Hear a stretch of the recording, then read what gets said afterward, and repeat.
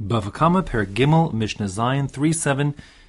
Here we have a person causing damage not with his body, but rather with his koach, with his acts and the power he puts into those acts. So we're talking here about a person who's chopping wood.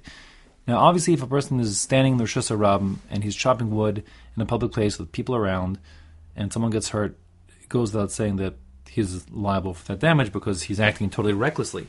But there would be reason to think perhaps that if one were either A, chopping in his private property where he's allowed to be and allowed to chop, he wouldn't be liable if someone got hurt, if he wasn't intending to hurt them.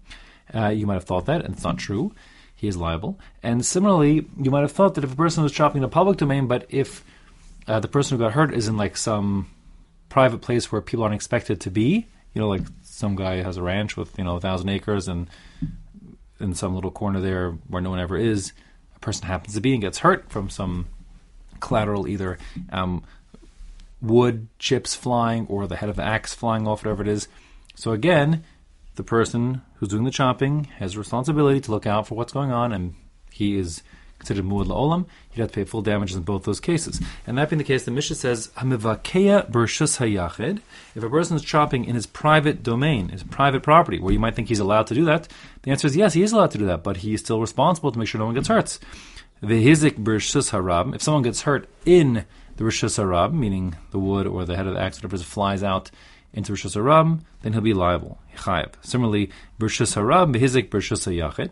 He's chopping, in some public place, but the person who gets hurt is in, it's in Montana, in some backwoods somewhere, which is private property. No one's ever there.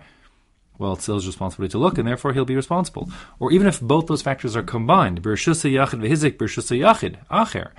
If a person is chopping in his private property where he's allowed to be, and the wood chips go flying into some other guy's backyard who's never there, it doesn't matter. Chayiv, he's responsible because the person's muad la'olam. He has to make sure that no one gets hurt by what he's doing, and he's responsible to ensure that. And if he causes damage, then he is responsible to pay to any damage that he causes.